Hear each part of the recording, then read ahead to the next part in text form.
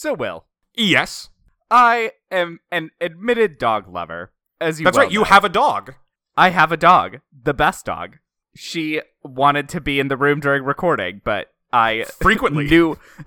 frequently wants to be in the room during recording. Today I had to work very hard to push her out. But this movie really made me wonder. Many children's movies seem designed specifically to traumatize you in relations to dogs. So I'm wondering, what movie has... You like dogs less, but has any movie ever scarred you emotionally in its depiction of dogs? I don't even know if it's accurate to say that I like dogs less than you, because you genuinely like dogs, and while there are certain dogs that I really like, for the most part, I am at best indifferent to them.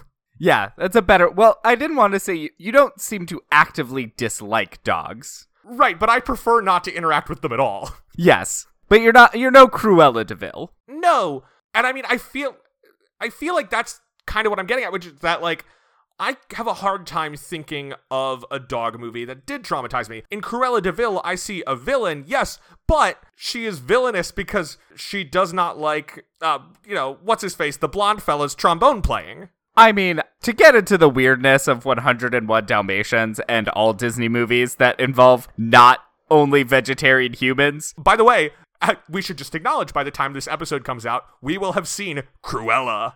Oh my god, will we have? That is serendipity.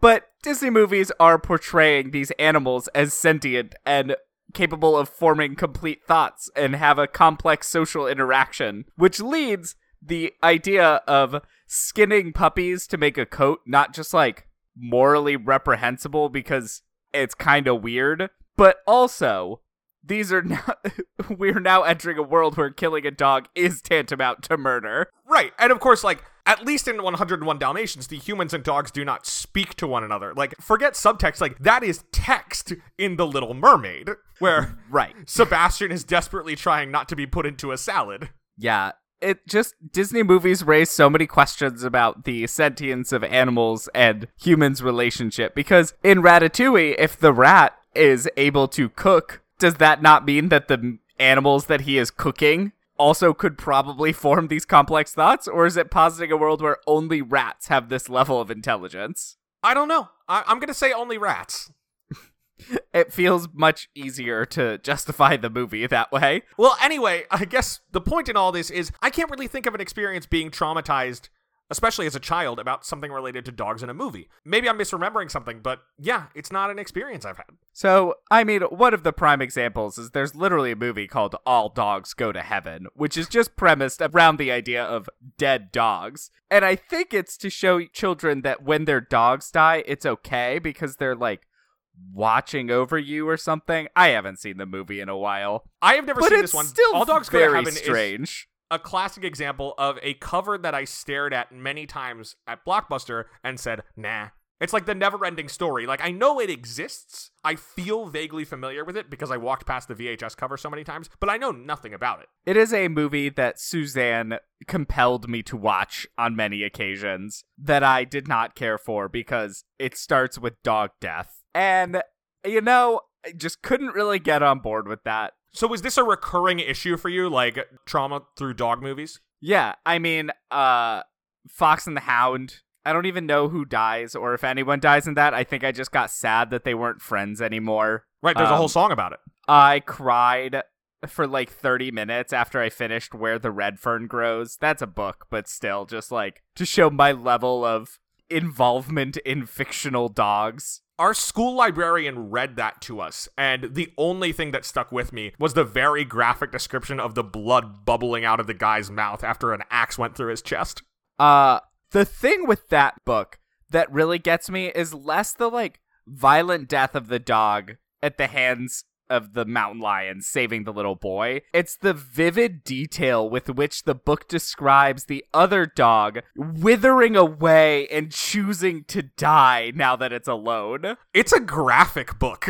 It is intense, and I don't know why we let children read it. Because I didn't even remember the fact that someone got an axe to the chest in the book. Did you ever read, this is probably like a 5th grade book, No More Dead Dogs. No. It was in the way that like books become trendy because they're like at the Scholastic Book Fair or something. It was like that kind of trendy book. And it is about students, I think like in middle school, who start a protest movement because they are fed up with the fact that every dog in a book dies. And like there are jokes in it about like, if you pick up a book and there's a dog and a medal on the cover, you know that dog is done for. Yeah, I mean, all of the classic dog books end with dog death, pretty much. Old Yeller, Where the Red Fern Grows. Is My Dog Skip a book? I don't know. It's a movie where the dog dies. Yeah, maybe it is a book. I just know it as the movie. There's this scene where they pretend the dog is driving the car. Yeah, it dies. Marley and Me, dog dies. That one is based on a book. We should also remember that Marley and Me was nominated for or maybe won for Best Bromantic Movie at the MTV Movie Awards. But, Will, was it nominated for any Movies for Grown-Ups awards? I know that you have the entire list memorized at this point. I don't think so, but I'm gonna double check right now. The only thing I can think of it being nominated for would be Best Movie for Grown-Ups Who Refuse to Grow Up. The weird thing is that wasn't a children's movie, though. It was definitely a family movie, but I feel like it wasn't a children's movie. Okay, correct. Marley and Me was nominated for Best Movie for Grown-Ups Who Refuse to Grow Up at the 8th AARP Movies for Grown-Ups Awards. It was nominated alongside WALL-E, Kung Fu Panda, and City of Ember. There's a clear winner in that list. The four of them lost to Iron Man. It's a weird category. I feel like you shouldn't run WALL-E with Iron Man. It's a weird category. I still would have picked WALL-E over Iron Man, personally. Sure. I do think, like, the spirit of grown-ups who refuse to grow up, like, Iron Man is a stronger answer than WALL-E. Yeah, because WALL-E, while accessible for children, is also just, like, a movie for grown-ups. Yeah, if you take the prompt at its word, Iron Man is really a film that is designed for adults who did not want to grow up. Yeah. You know, we've covered 2 of these 5. I wonder if we should finish out the set. What are the other... Like, oh, we did Kung Fu Panda. Duh. Right. I was like, which one did we do? And it's because I have blocked out all DreamWorks, apparently even the ones I enjoyed. We gotta put Monsters vs. Aliens on the schedule. I gotta do it soon. Yeah, I am kind of enjoying our long lull of DreamWorks. We gotta get back to the Crude age. What did we watch last? Was it Crudes? It was the Crudes. It was January. Maybe it's because we wanted to leave a good taste in our mouth and not dive into the well of muck that occasionally has a few gems in it. Every once in a while. Oh, okay. Anyway, back to a movie that is very traumatizing and related to dogs. I wasn't sure if I should tell you what it was about, and I made a very conscious choice not to. I was unhappy, and we'll get into that. Welcome to We Love the Love, a Hollywood romance podcast. I'm Mark, and I'm gay and unhappy. And I'm Will, and I'm a ginger. This is an investigative podcast committed to examining one of the least important issues facing the world today. Does Hollywood, or in this case, South Korean, romance actually make any sense? And are these people actually dateable, or even likable? It doesn't matter if the romance is a main plot or a one-scene flirtation. We will dig in and see what's there. And this week, we are taking a look at the struggling marriage found in Bong Joon-ho's 2000 debut, Barking Dogs Never Bite. Now, just to start off, I can appreciate this film, and I am able to enjoy the aspects of the film and the role dogs play symbolically in their relationship to changing society in South Korea at the time. All of that. But also, a dog is hanged by the neck, and then another that dog lives. That dog lives until he locks it in a closet for it to starve or suffocate to death. Also bad. And then another dog is thrown off a roof, which I will say, the graphics are not great, and I kind of giggled because the dog falls for a really long time. Well, that's because this movie was made for, like, a nickel, which is very clear on the screen. Like, there's good filmmaking happening, but this was made for a nickel. Yeah, it's very apparent. Also, we should note that the dog that is thrown off the roof is also the one that the lead character is, like, running down the street low to the ground, scoops up, and then, like, hurls himself over the fence like he's Dr. Dolittle with a seal. Like, it's an incredible leap. I will say, In his defense, Dr. Dolittle threw that seal from a much higher distance. Right, no, I'm saying this was more impressive. Yeah, I get it. Look, I get it. I have a rational brain. I'm able to process these things. But deep down, I was spending the time interrogating cultural assumptions about relationships to dogs because this actually is a really interesting depiction of the role of pets in society in general, especially in a society that is rapidly gaining wealth. I get it. But also, I just do not enjoy seeing dogs get hurt on screen at all. And the whole time I'm like, he's complaining about the dog and he blames the dog, but it's never the dog's fault. There's no such thing as a bad dog, only bad owners. Yeah. I do love, like, every reveal with the dogs is always great. Like, when he finds the first dog that he locks in the cupboard, there's this wonderful filmmaking, like, wonderful cinematography where it's, like, super low to the ground, like, going after the dog. We're almost, like, in his point of view. And then, you know, the moment when we see the second dog, the one that actually has been causing the problems, and it is just, like, the most, like, scrawny rat dog, and you're like, of course that's the evil dog. And the surprise reveal of the third dog, it's just great. The missing dog poster saying can't make noise because of throat surgery, that really I lost it. And I wish I had been able to read Korean so I could see the actual text and laugh. And even with the subtitle, it was quite funny. Oh yeah, listen, I get especially because I had been watching the movie with my sister, and she pointed out, like, how do we know this is the dog? It hasn't made any noise. I actually did not think about that because I didn't really want to think that he was killing an innocent dog, but also, of course, Bong Joon-ho is just like, let's murder an innocent dog and watch it get cooked into a soup. By basement people, like the core aesthetic of Bong Joon-ho. Yeah, he loves a basement person. I do too, you know, I'm convinced. And what is a train but a very long basement? Right, if you're at the back of the train, you're in the train's basement. I have only seen 3 Bong Joon-ho movies now. I genuinely had the Snowpiercer thought while I was watching this movie. I was like, well, I guess if you consider the back of the train to be a basement. But what is the caboose but the basement of a train? So, right. This movie is the directorial debut of Bong Joon-ho, who won Best Director and Best Screenplay in 2019 for Parasite. He also directed Snowpiercer and Okja, which are probably his most widely seen movies in the United States, as well as a bunch of other Korean movies. This is his, as I said, his debut. It's made for practically nothing, somewhere in the neighborhood of like $800,000. And we should note, it was a big flop. Based on box office numbers, it seems like roughly 100,000 people saw it in South Korea at the time of its release, which is a disaster. Oh my god. Yeah, that's not great. I feel like the AMC in Georgetown probably has 100,000 people seeing movies in like a year. Maybe more than that. Yeah, that place does get crowded. Bong has talked about the fact that like his hope was that the movie would break even, and it didn't come anywhere close to that.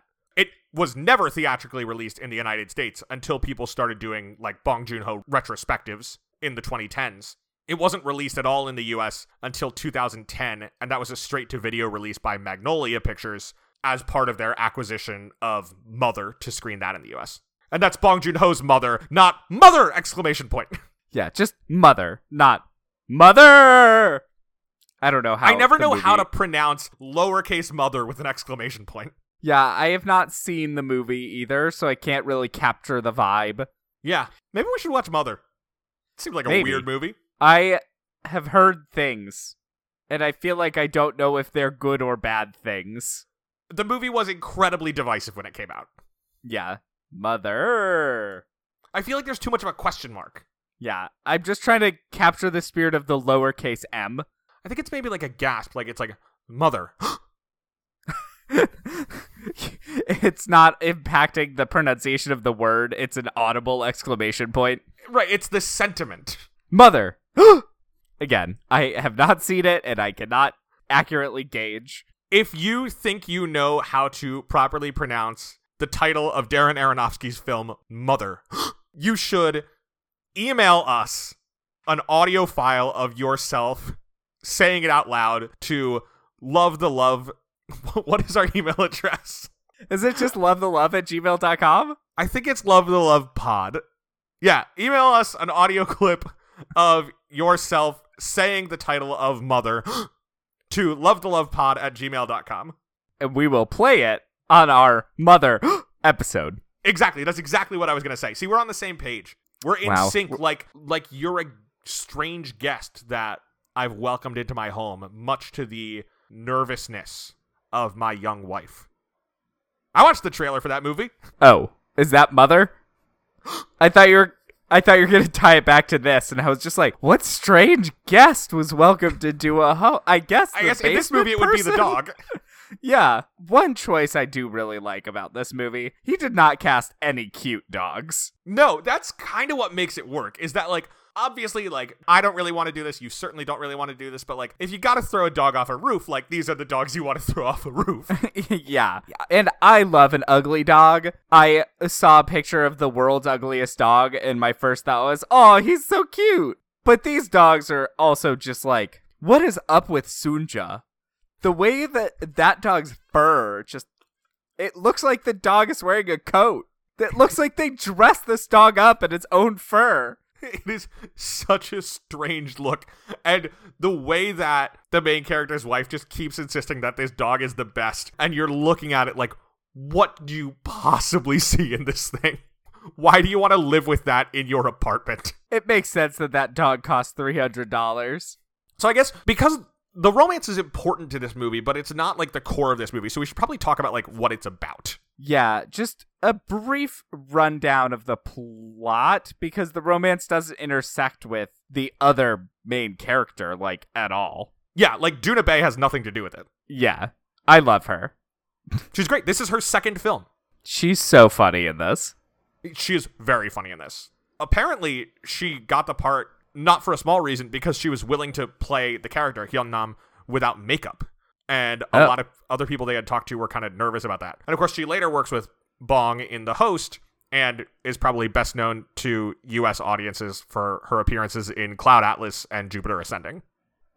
Remember Jupiter Ascending? I have never seen it. Will, we should watch Jupiter Ascending. Maybe It's not also for the weird that I podcast. haven't seen it because I am a big Cloud Atlas defender. Yeah. It's weird. It's worse. It's not good. And it's like not even so bad that it's good. It's kind of just bad, but it's really interesting. And also Mila Kunis falls in love with a part man, part wolf Channing Tatum. Right, he's like a dog man. Yeah. It's odd. And she's like the queen of Jupiter or something? No, so her name is Jupiter. God will. She's the queen of the universe. Oh, I knew she was some kind of secret royalty. Yeah, so there's like the space queen died, and somehow her exact genetic makeup is Mila Kunis. So that means that she's now the queen. And then the queen's children want to kill her and take power for themselves. So that's who Eddie Redmayne is. Yes, and Eddie Redmayne is acting harder than any human has acted on screen. Which is kind of saying a lot for him, because he's not a guy who acts softly. No, but it is just... I watched it on a plane, and it was a great movie for a plane, because I just sat there and was like, I would love to just sit and have the choices in that movie explained to me. You just want to, like, sit down with Lily and Lana with a remote so that you can pause every once in a while. Yeah, I want to watch it with them. So it's not like an interview. I just want to watch it with them so I can occasionally pause it and just be like, so, you directed this. Why did he say it that way? Like, did you do any other takes? Were you running short on time?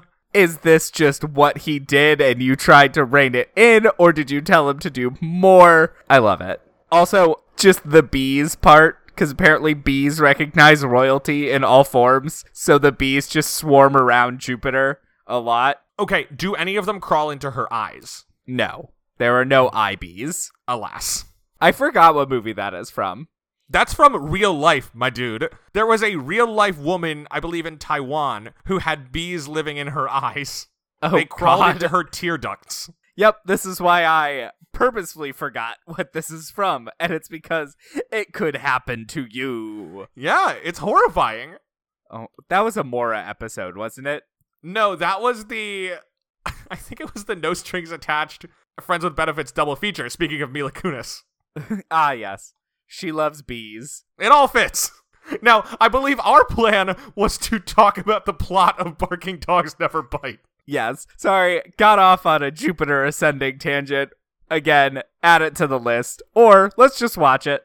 Yeah, let's just watch it. Okay, so this movie, it opens with Go Yoon-ju, who is I think he's like finished grad school, and he wants to be a professor, but he can't find a job. So he is unemployed. He still, like, hangs out with all of his fellow, like, grad students-ish. He's still in that circle, but he can't get a professorship. Yeah. And it seems some of them are professors, some are still students, but he's the one that seems the most distraught about everything. So he's doing his best to get a professorship, but apparently the only way to get it is to bribe the head of the school. Right.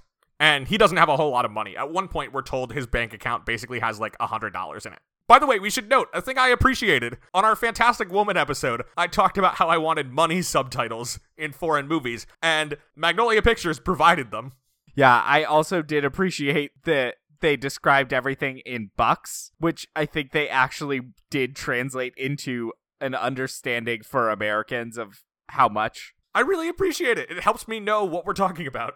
Yeah, it really helps you know, like, $300 is not that many dollars for a dog, so she wasn't spending it all on the dog. Right.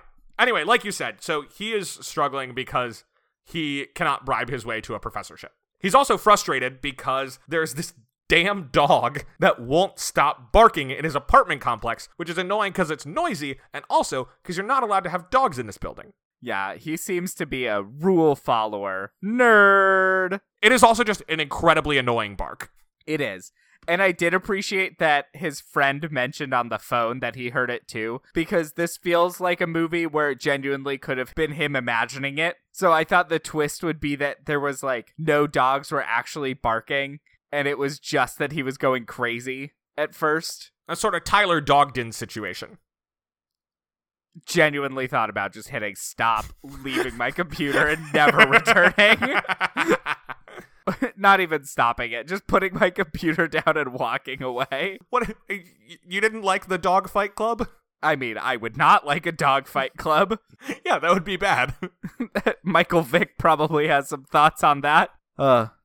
So, yeah, but I do think this is a movie where a twist genuinely could have been that he was making up the dog barking the whole time. So I was glad that his friend confirmed it, because I'm always a little like, someone's hearing repetitive noise. Is it a manifestation of guilt, or is it actually there? There's a certain Telltale Heart vibe to it.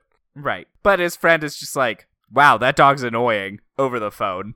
Okay, so he is tormented by this dog. At the same time, we have Park Hyun-nam, who is the building's bookkeeper and also custodian, it seems. I think she's mostly the bookkeeper, but, like, does random jobs around, too. I mean, she's not, like, the main janitor, because that's the dude who's cooking dogs in the basement. Right. She just And does sometimes other rotisserie odd chicken. jobs. So she is friends with Yoon Jung-mi, and they're kind of just hanging out, and Park Hyun-nam wants to become a famous person, essentially. Yeah, she wants to be on TV. She wants to be recognized. And her current idol is a woman who stopped a robbery and got put on TV for doing it. Yeah, the mayor recognized her. She's like, great, so I should do something like that. So Go Yoon-ju eventually gets fed up with this dog that's barking all the time. So one day he sees the dog and chases it down, catches it, and comes up with a couple of different plans to try to kill it. At one point, he plans to throw it off the roof of the building. He can't bring himself to do that. Like you mentioned, he tries hanging it by its leash for a while. Can't really bring himself to do that either. It's also not working that well. So eventually he just shuts it in a cabinet, bars the door, and he's like, the dog will die there, but I don't have to be party to it. Yeah, you're not really supposed to keep your dog's collar on tight enough that it would hang if it was caught. Yeah, it's so pretty it kind of clearly makes not working. sense. Yeah. But also, that dog should have been barking that whole time if it was a dog that was annoying for barking. So you're kind of just like, okay, Yoon-ju, you might have the wrong one already. And so he has a certain degree of peace for the most part. We'll talk about his marriage in a bit. he's now going through his life, still hustling, trying to get that professorship. And then one night he hears a dog barking again. And it's the same bark. It is not a new bark. And he finally sees it. It's the old lady's dog who was putting out radishes on the roof to dry in the sun. Yeah, so this is the case where he, like, tricks the old lady by, like, rolling fruit down the street. She goes after the fruit. He scoops up the dog and launches himself over a garden wall like he's a wide receiver in the Super Bowl. And then takes the dog and does throw it off the roof. And so this is the first dog that he has now murdered with his own hands directly, so you can see that things are getting worse. The first dog did die and was cooked into a soup by the janitor and shared with the basement man, right? Yeah. There's a person experiencing homelessness who lives in the basement of this building. Yeah, he, like, hides in a pile of rags. Right. And so after this dog dies... So Hyun-nam sees him throw it off the roof, and she starts trying to investigate, like, who's the person who's kidnapping the dogs, who's the person who's killing the dogs. Because now there's 2 missing dogs, so it's a thing that you need to investigate. A rash of crimes. And eventually, she, trying to track it down, finds Yoon-ju's dog, who we'll get into in a bit, on the roof with the basement guy planning to cook it on a spit. So she takes him down with the help of her friend. Icon. What a bomb. Icon Yoon Jong-mi, the store owner. She's so great. And yeah, so it's this movie that has a lot of dog death and a lot of dog peril. As with most Bong Joon-ho movies, a lot of it is about class. Yeah. And it has much less of the comparison, I feel, where you're existing almost entirely in the world of those who are struggling. Right. Whereas part of which I imagine is a Snowpiercer, budgetary thing where it's all on one location. yeah, you can't really show much in general with that kind of budget. But in particular, like, this is a thing Judd Apatow has talked about when people are like, why have your movies gotten so expensive and they feel the same? And he's like, because now I make movies about rich people and it's expensive to make movies about rich people because you have to, like, rent a big house and, like, rent, like, nice cars and stuff like that. Like, it just adds up quickly. Right. But in this, the only real glimpse at the other side is the brief flash of the professor dinner where you pay your way into the full professorship. Right. And that isn't super nice. And it's also entirely lighting. Like, I made the joke about how this movie looks like it was shot for a nickel, but I do think it's the kind of movie that you look at and you're like, oh, give this guy a lot more money, because they find a lot of interesting things in terms of cinematography and in terms of lighting to create different environments and create different moods. One of the things I like is how aggressively Bong and the cinematographer, Jo Young-gyu, will just change the lighting within the context of a scene. Like the scene in the basement where the janitor is telling basement guy about Boiler Kim, and the lighting suddenly changes really dramatically. And I feel like in a lot of movies, they don't like to do stuff like that because they're like, oh, it'll disorient the audience. But you get it, like, it's a tone shift. And I like how bold they are with the limited choices that are available to them. Right, it's just not even like later when the lights actually just black out, but they shut down pretty much everything except for a spotlight in a way where it's not really a natural lighting change. It could be, but it also is, it's definitely not. That's a weird scene. Boiler Kim. Boiler Kim! I think the rest of the movie we'll get into the end as part of the romance, so I think we could probably start. We have the context to move into the romantic plot line. Yeah, let's do it. All right, so every week we break down the romantic plot line into 5 points to guide our discussion. So, Will, why don't you bring us to point 1? All right, so point 1 is sort of establishing the relationship. We have our lead, Go Yoon-ju, who is played by Lee Sung-jae, and we have his wife, Yoon-sil, played by Kim Ho-jung. They have clearly been married for not a short amount of time. She's also pregnant, and the relationship is, like, tense. I wouldn't say it's necessarily, like, overtly horrible, but, like... It's really close. Yeah, she is pretty passive-aggressive, especially from the drop. She really doesn't like him going out. She's not even that passive-aggressive. She's just aggressive. Especially later when she throws a hammer at him. Yeah. And the thing is, it's hard to know if this is how their relationship has always been or if it's just because it's an extra stressful time. Right. The combination of he it seems has not been able to find a job for a while. She is pregnant. They live in this She apartment. does not like her job. Right. And she also just makes him do things and does not ask politely or anything. She's just like, crack these, and hands him a sack of a ton of walnuts. I was going to say, the thing that she mostly makes him do is crack walnuts. And even going back and getting the milk, which we'll get into later, she never asks if he will do things. She says it in a way that immediately makes him want to say no. It's not a good relationship. No. I am sure it will only be made worse by the arrival of a child. Yes. It's not overtly abusive, but it's just not a good relationship. And it is one where, sort of like you said, I think the many pressures of their living situation do not make it better by any means. No. But this brings us to point 2, which is the first real crisis point in their relationship. So, like I said, she does not like when he goes out and does stuff. And he has successfully dodged getting in trouble before, where like he's gone out drinking and come home drunk, which he said he would not do, but she's asleep and he mostly got away with it. But now in point number 2, he goes looking for that first dog that he kidnapped.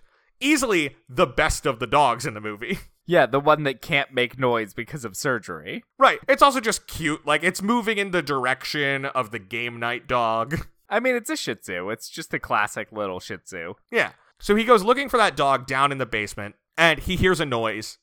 So he has to climb into the cabinet where he had put the dog, which is now gone, and he's trapped in the cabinet as he watches the janitor cook this dog in a stew on like a little like camp stove.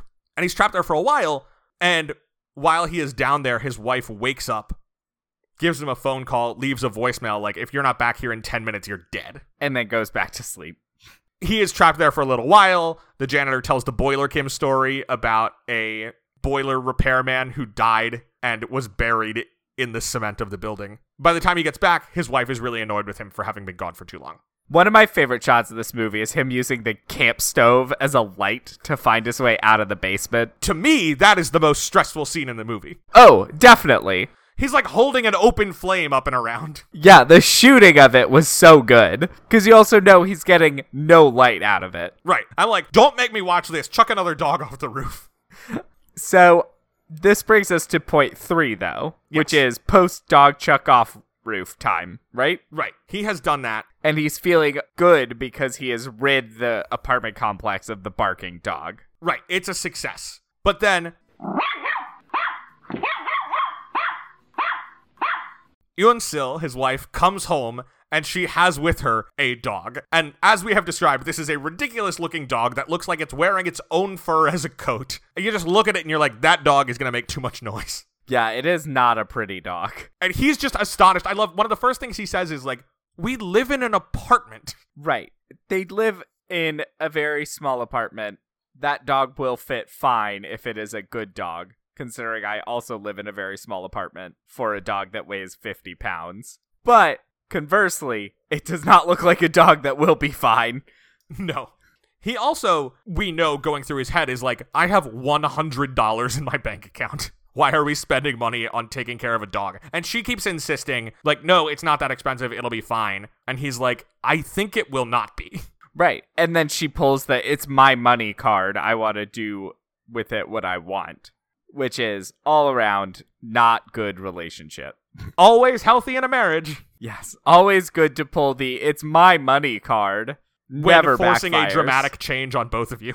Yes. He also makes some other arguments. At one point, he tries to argue that dogs are bad for pregnant women. Oh, that they carry diseases? That was so dumb. He's clearly just grasping for anything. Yeah, he is just trying his best and obviously will fail based off of what we have seen of Yoon Sil so far. Now, this is where we get to what you brought up, which is they're walking home from the store one night, and she tells him, you need to go back to buy some strawberry milk. And he's like, why do I need to do that? And she says, the dog loves strawberry milk. You need to go back for it. Don't feed your dog strawberry milk. It will give them diarrhea. I was going to say, I don't have a dog. I have never had a dog. I likely will never have a dog. But I guessed that strawberry milk was not a core part of the diet. No, it is definitely not something you should be regularly giving your dog, because dogs seem like they love everything. Shyla also loves dead rats. I do not want to feed those to her on a regular basis. Speaking of wild dog stories, like I said, I watched this movie with my sister, and she told me a story about how her coworker was complaining that they were having to deal with the fact that their dog was on its period. And my sister was like, why is that a problem that you're having? And the coworker was like, well, the vet made an appointment for my dog to be spayed, but made the appointment for my dog's birthday. So obviously we couldn't do it on that day, and I haven't had a chance to reschedule it. This drives me crazy. Dogs don't know it's their birthday. Right! If you change their schedule too much, then they just get worse overall. Maybe give them one extra little treat to make yourself feel better. But no, it is for you and not for them, and treat them normally. Ugh.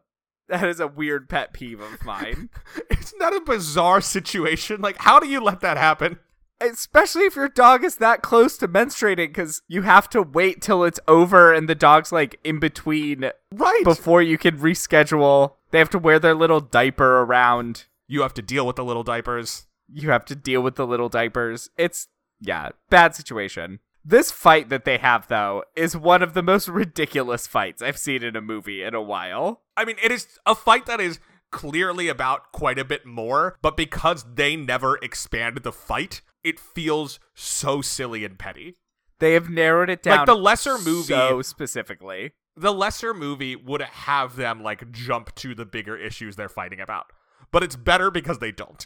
Right. It's just literally they're fighting over how many meters to the store it is, including him walking in the most ridiculous way. He's like stretching his legs as far as he can to take big steps, insisting that the distance between his feet is a meter. Which is, it's way more than a meter too, because normal, like a man his size, his average pace is probably about a meter. This movie is funny. Like, I think we're focusing on the romantic drama. We talked about a lot of dog danger. This is very much in the keeping of something we have in the United States, which are like these black comedies in the 1990s. These things that are funny but quite dark, and this feels like it is of a piece with that, while being obviously very much in tune with what's going on in Korea at the time. Right. And doesn't he like bet her that if it's over 100 meters, they get rid of the dog? Yes. And that's when he figures out that the toilet paper roll that they bought is 100 meters. So he just rolls out the toilet paper roll down the street. Which is such a, like, I watched that happen. I was just like, what if there's a car? What is your plan here? I would have loved that. That would have been great. I can't remember. Like, is it over 100 meters to the store? It is over 100, but they don't get rid of the dog that night. Obviously, they don't get rid of the dog. But the next day, she goes allegedly to work and leaves him in charge of the dog. And while he's walking the dog around, the dog disappears, which takes us to point number 4. Right, so they're spraying for mosquitoes, I guess. So it's super foggy. And then he looks down and the dog is just gone. So now we have a third missing dog besides the 2 that he murdered. So he looks around. He is looking very hard for the dog. But no luck. Dog gone. Can't find. Yoon-sil gets pissed. Yeah, she accuses him of having lost the dog on purpose, which frankly is not a terrible guess. I kind of assumed he had been planning on doing that. Yeah, he did not lose the dog on purpose, but he is not putting a lot of work into keeping the dog around on that walk. Right. At one point during the fight, though, she grabs the walnut smashing hammer and throws it at him and hits him in the knee. He chucks it back in the other direction, smashing a window open. Do you think he was trying to throw it at her? I think he might have been, but I wasn't certain. I didn't think so. I thought he was throwing it at the window. Because if he's aiming for her, he is very, very bad at throwing things. See, I thought that was possible. It would fit in with sort of the emasculating aspect of so much of what he experiences. But I feel like if you wanted to make that point, it would be more apparent if you actually like had it be a bit closer. Because for this, I didn't think he was trying to throw. He threw it, and at first I was like, but then when I saw where it went, I did not think he was trying to throw it at her because it was so perfectly centered on the window and very far away from her. Sure. So they're fighting, and she reveals when the money comes up that she was fired from her job for being pregnant, and she got paid something like $13,000 in severance. Yeah, $13,000 in severance, and she spent $300 on the dog. Right. So it genuinely was not very much money, like she had said. And we know at this point that the bribe is 10,000. And she says that she bought the dog for herself. Her plan had been to use most of the severance to buy him a professorship. And he just like starts crying, I think. Makes sense. Yeah. They leave that a little hazy because this is where we cut to Park Kyun-nam hunting for the dog. Yeah. He spends a lot of time with her tracking down the dog. They eventually rescue it from being roasted on a spit on the roof of the building. And we have point 5, our end of the movie. I love the shot of her putting all the money into the cake box and then putting the cake on top of it. And there's not enough room. The strawberry's too tall. Right, the strawberry's too tall. Because, like you mentioned, basically the only way to get a professorship is with a bribe. But he mentions that there are a bunch of people who have been caught and gotten in trouble because they just did, like, bank transfers. Right. So they're sneaking the bribe in the base of a cake box. It's a pretty good plan. Yeah. So they pack up the cake and he takes the train to the dinner, which we get only in silhouette, essentially, the two of them getting drunk, and he gets the job. Yeah. And in one of the last shots of the movie, this married couple, they are sleeping together with their gross dog Sunja sleeping between them. So, Will, after watching all of this, do you find the romance of Barking Dogs Never Bite believable? I mostly do. I think it's a very bad relationship, but I think it is plausible, especially given the circumstances that they are in. Right. She is supporting him and pregnant, so she needs him. So it doesn't feel like a situation where they're gonna get divorced no matter how bad things are. So Right. I get them still being together. And we're just introduced to it as a bad romance. We don't see any downswing, so you can accept that it is just a bad relationship at the beginning. And I think the stresses of their living situation, their job situations, pregnancy are all making this relationship more unpleasant. Right. So every week we rate the believability of a romance on a 10-point scale. Where would you rate Barking Dogs Never Bite? My real question is, like, on what grounds should this not be a 10? I don't know. I think it could be a 10. Yeah, because even like some of the more comedic parts of it, like the fight that results in the toilet paper roll, that feels true to life. Like people fighting over stupid stuff as a proxy for larger stuff. Right. And it's more believable that you don't just open up your heart and go into the other stuff on the street. Right. You tend to just fight about the stupid stuff. Yeah, you're trying to protect yourself and dig in on something that feels winnable. I guess the only, maybe just throwing the hammer, but I guess abusive relationships exist. Yeah. So yeah, I think it's a 10. I think this might be a 10. It is Cool. one of those movies that benefits by not being about the romance. Right. Because the more central the romance is, the less likely it is to get a 10, is kind of the vibe I'm getting from our show recently. Okay, Mark, have you been back to the movies yet? Not yet. Okay. I'm torn because I want to go back so bad, but I also kind of want it to be, like, special. So I want to see a movie that I actually want to see. See, you brought up movies where the romance is central, and I remembered last weekend I had a wonderful experience, which is seeing a movie in theaters and when it's done saying, that was stupid, which is just that experience that I took for granted. That I do miss that too. So I have seen Finding You. Do you know what that movie is? No. Okay, you're going to watch the sounds trailer bad. as soon as this episode ends. It is the latest, like, going to Ireland romantic comedy, which is the silliest genre that exists. I think the silliest genre is the holidays. Independence Day, not Independence Day, Valentine's Day, New Year's Eve. I love the idea that Independence Day is one of the Gary Marshall holiday movies. I mean, you Just got cutting Will Smith, back. you got Jeff Goldblum. The aliens are invading, and then you also cut back, and it's like, well, I guess it's our last night on Earth. Might as well make it special. How am I going to have a Not date if to the it really fireworks was show? Yeah. I'm going to show you some fireworks. Not if it really was your last night on Earth. But it might be. And then the aliens blow up the White House. Yeah.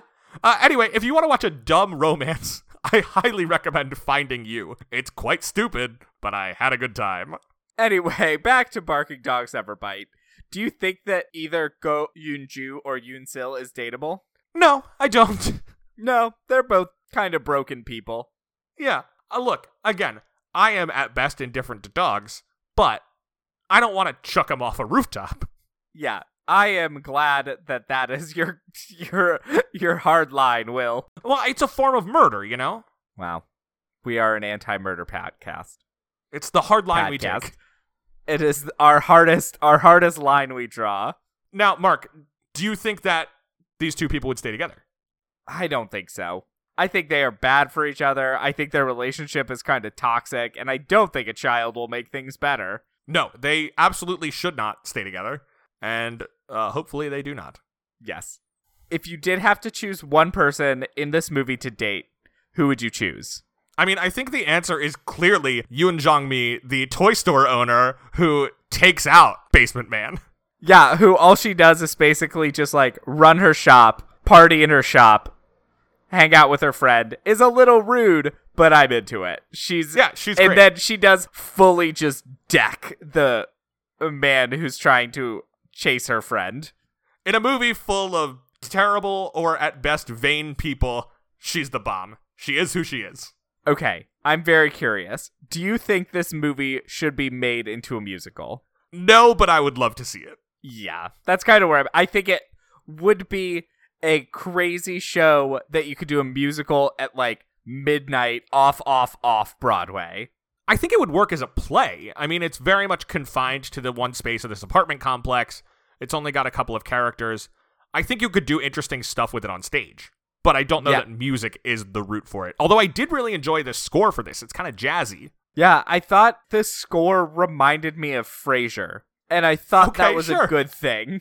It was a very It's got some of that like plucky jazz bass with piano vibe. Right, and it's this jazzy 90s scoring.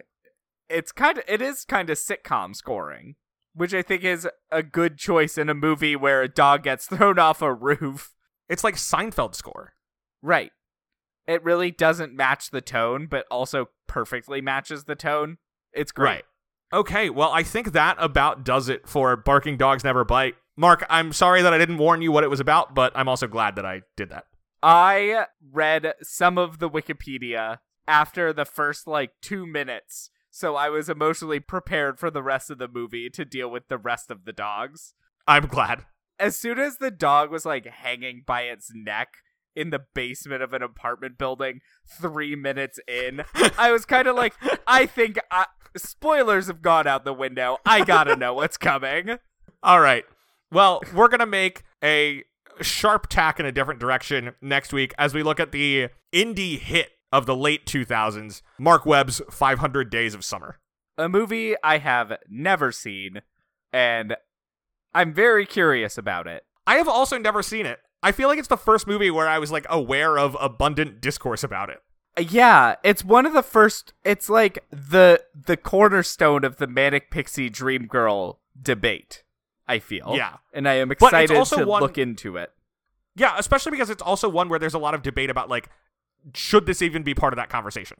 Right, because I feel like the best debate in the Manic Pixie Dream Girl conversation usually ends up being about the viewpoints of men towards women and whether men are imposing Manic Pixie Dream Girls onto the women who are just being normal, which is one of the defenses I've heard of this movie, so I'm curious to look into it. Yeah, so that'll be a good conversation for us.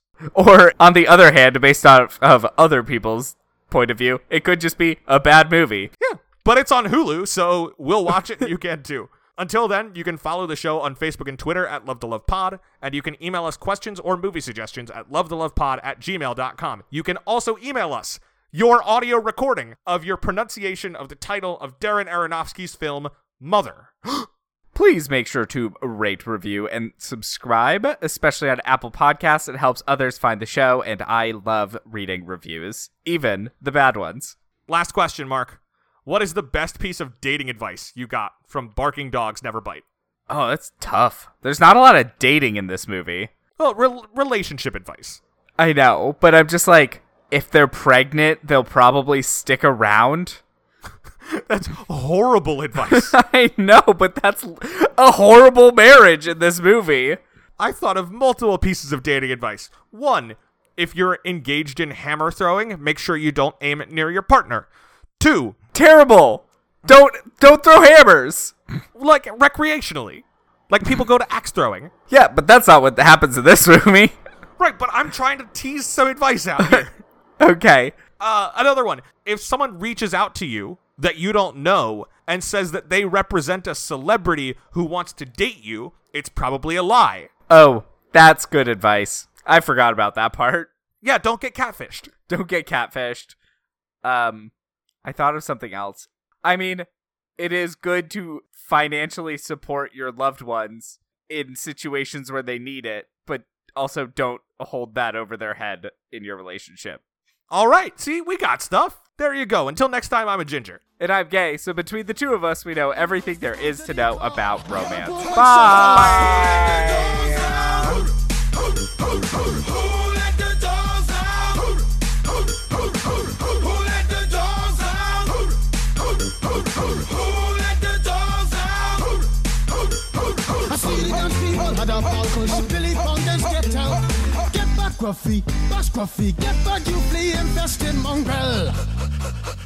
Mother!